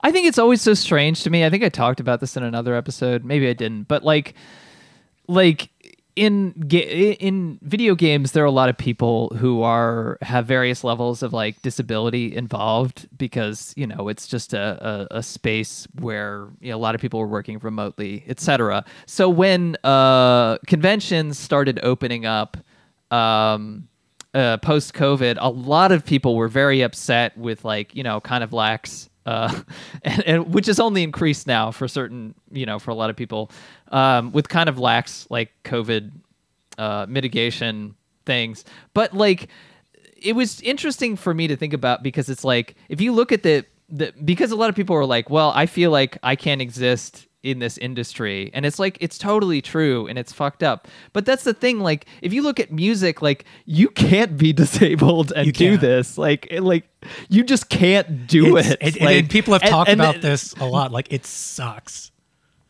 It is like something that is like almost an unexamined assumption. Like you have to do X and Y to do it, and if you have these things, you're not able to tolerate like all the things that comes with that. You just can't do it. Yeah. You're just not even allowed to be part of the space. Not to mention all. Most like affordable DIY spaces aren't accessible. Yeah, like, it's hostile and it's just. I could go on for like hours and hours about how shitty the scene is right now, but I think like the thing about Santa Gold and Animal Collective is like this has been a problem for a while, and like it's getting bad when even like the biggest quote unquote indie names just can't do it. It does feel like things are almost coming full circle because like the era that we're talking about of about 20 years ago was when record sales started to go down, and a lot of people blame piracy. It's like, I'm sure it had something to do with it, but a lot of it is also because like the CD boom was a bubble. Well, and also because what people don't talk about enough, and what I blame way more than piracy, is CDs getting shittily expensive. Like they were charging like 200% markups on CDs. It would cost you $20 to get an album. $20 to get an album when it's like it costs, unlike vinyl, which is actually expensive to produce, especially at this point because there's so few vinyl plants. So it's absurd of them to be like, oh no, they were charging huge markups. It was not affordable. It's like it costs $1 each CD or something like that to make, or $1 or $2. So I think that because of that, a lot of artists in the 2000s started really making their money on touring, and that's when that shift really started to happen. because in the 90s, that's the music industry was kind of going through a boom because of CD sales and all that kind of stuff. So right when the era we're talking about is when the shift to like, okay, you need to play live, that's how you're gonna sustain yourself, really, really started. And now we're kind of coming full circle back on the like, okay, this is no longer sustainable now. Now what do we do? There's no album sales because streaming. There's nothing you can do. People. I mean, you can buy Bandcamp albums from Bandcamp Daily. As an audience, like all that kind of stuff. Absolutely should buy albums off of Bandcamp. But like, should buy my albums and Max's albums on please, Bandcamp. We'll link them. Noise-land.bandcamp. but the thing is like it's almost feels like it's like a niche cottage, and like buying an album on Bandcamp is like buying a gunpla. It's like the dedicated hobbyists do it. I don't know. The industry's broken. It's why stuff like the UMAW is so important. Yeah, actually, speaking of which, Damon Krakowski, formerly of Galaxy 500, and also of Damon and Naomi, was just posting about this today. Let me find his tweet. So Damon is heavily involved, or I think might have helped start the UMAW, Union of Musicians and Allied Workers. He posted today, every musician facing issues touring, we need to make recorded music economically viable again. Join us at UMAW. We're working hard to change this for all of us. So this is union propaganda, but seriously. But I'm not afraid to say this podcast is union propaganda. yeah, exactly. I'm not afraid Absolutely. to say it. They've introduced a bill to like increase streaming revenues. I mean, something has to, like the whole landscape of music has to change. But artists need to start being involved with these things in order to, But I also Damon Krakowski also did an interview recently on the Money for Nothing podcast, which is a very good podcast. By a friend of my friend David Turner has been on there once or twice, and he's friends with them, the people who do it. But they just had an interview. Well, I shouldn't say just had it, but they had an interview with Damon Krakowski, and he talks about the Union of Musicians and some of kind of his background. So I really recommend checking that out and checking out this podcast, because he's like one of the few people who I feel like has him and like Zola Jesus, although she's very like black pilled on Twitter about music, are some of the few artists that I feel like are being really open and being like very open agitators about this thing, which I can relate to because that is my personality. Oh yeah, no, I mean it's getting a bigger thing, more and more. But it's far from it should that. Be so bigger. It does make me like, I don't know. I'd be interested to try and get I in will contact say with him to do an interview. Former guest Audrey and Sadie Dupuis from the band that Audrey's in are very active members. Excellent. Yeah, there are a lot of people who are involved. I really do think we should try and like do some bonus episode like interviews or something, like 30-minute interviews or something like that as bonus episodes. I think that would be great.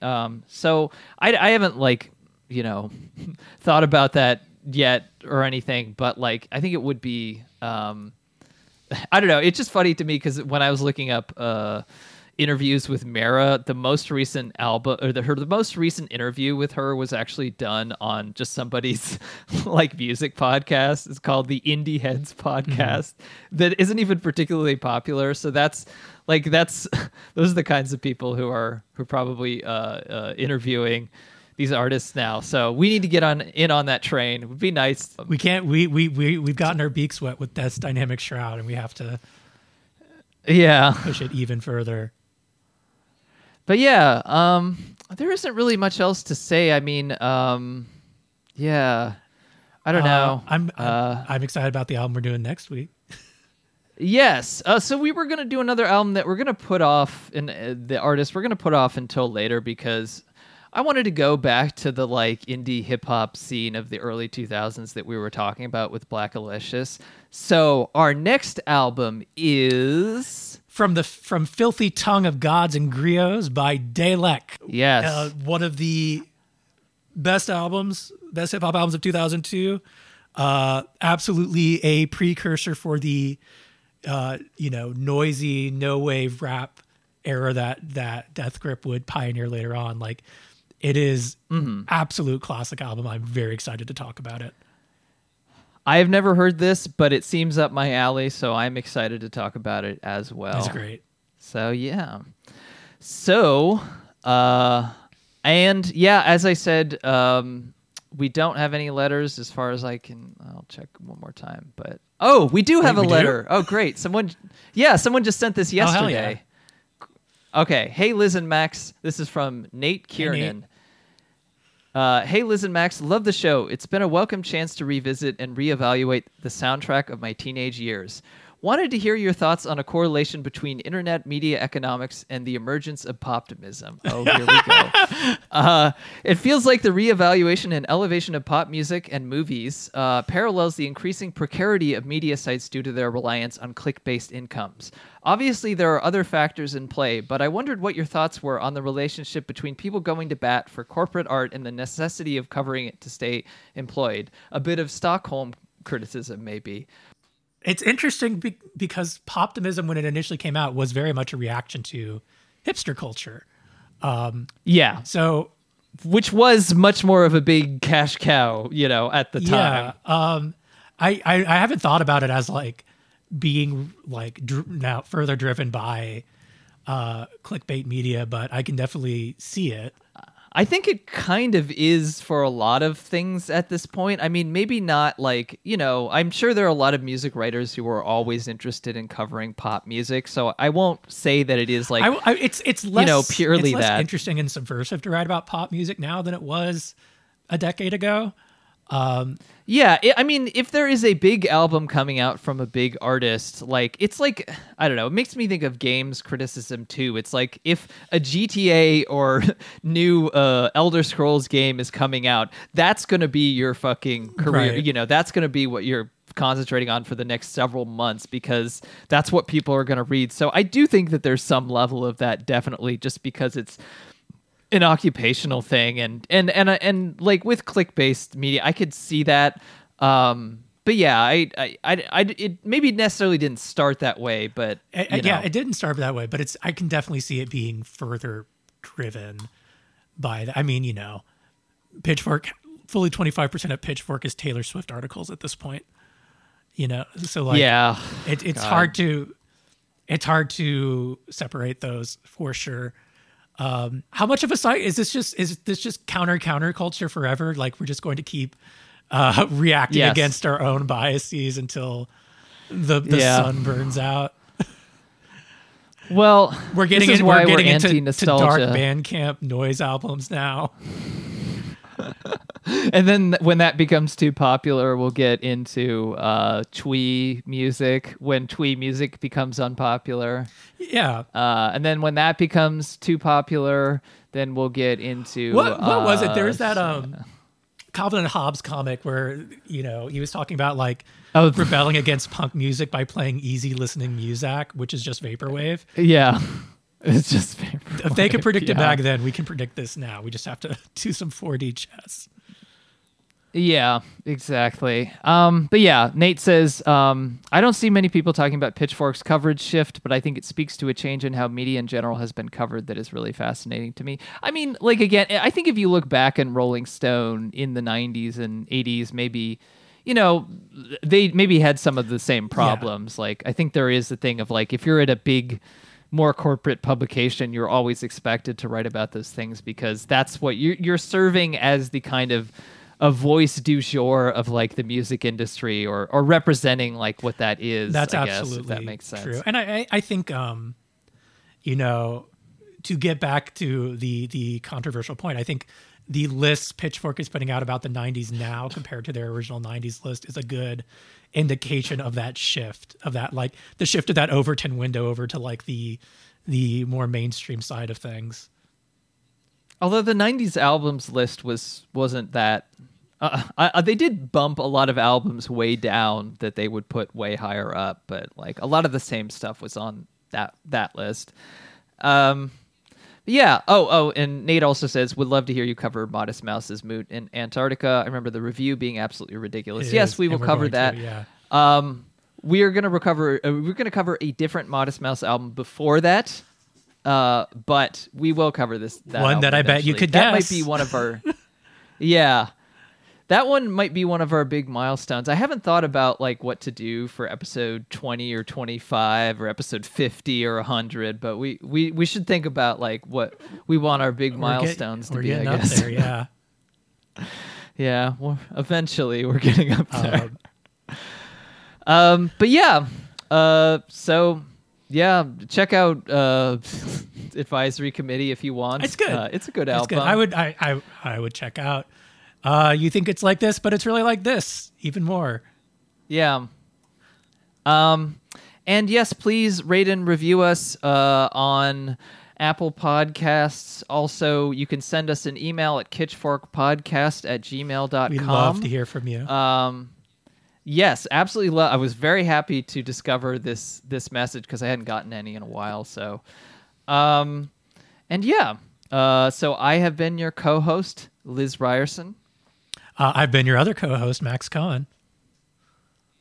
And you don't have to wait until you die because there's a lot of other stuff that's going to happen before then, including listening to this podcast. Okay, that wasn't very good. We're keeping it. Stick around if we'd all stick around. And here's a question that's been tested. Tell me if we sleep together, would it make it any better? If we sleep together, would you be my friend forever? If we sleep together,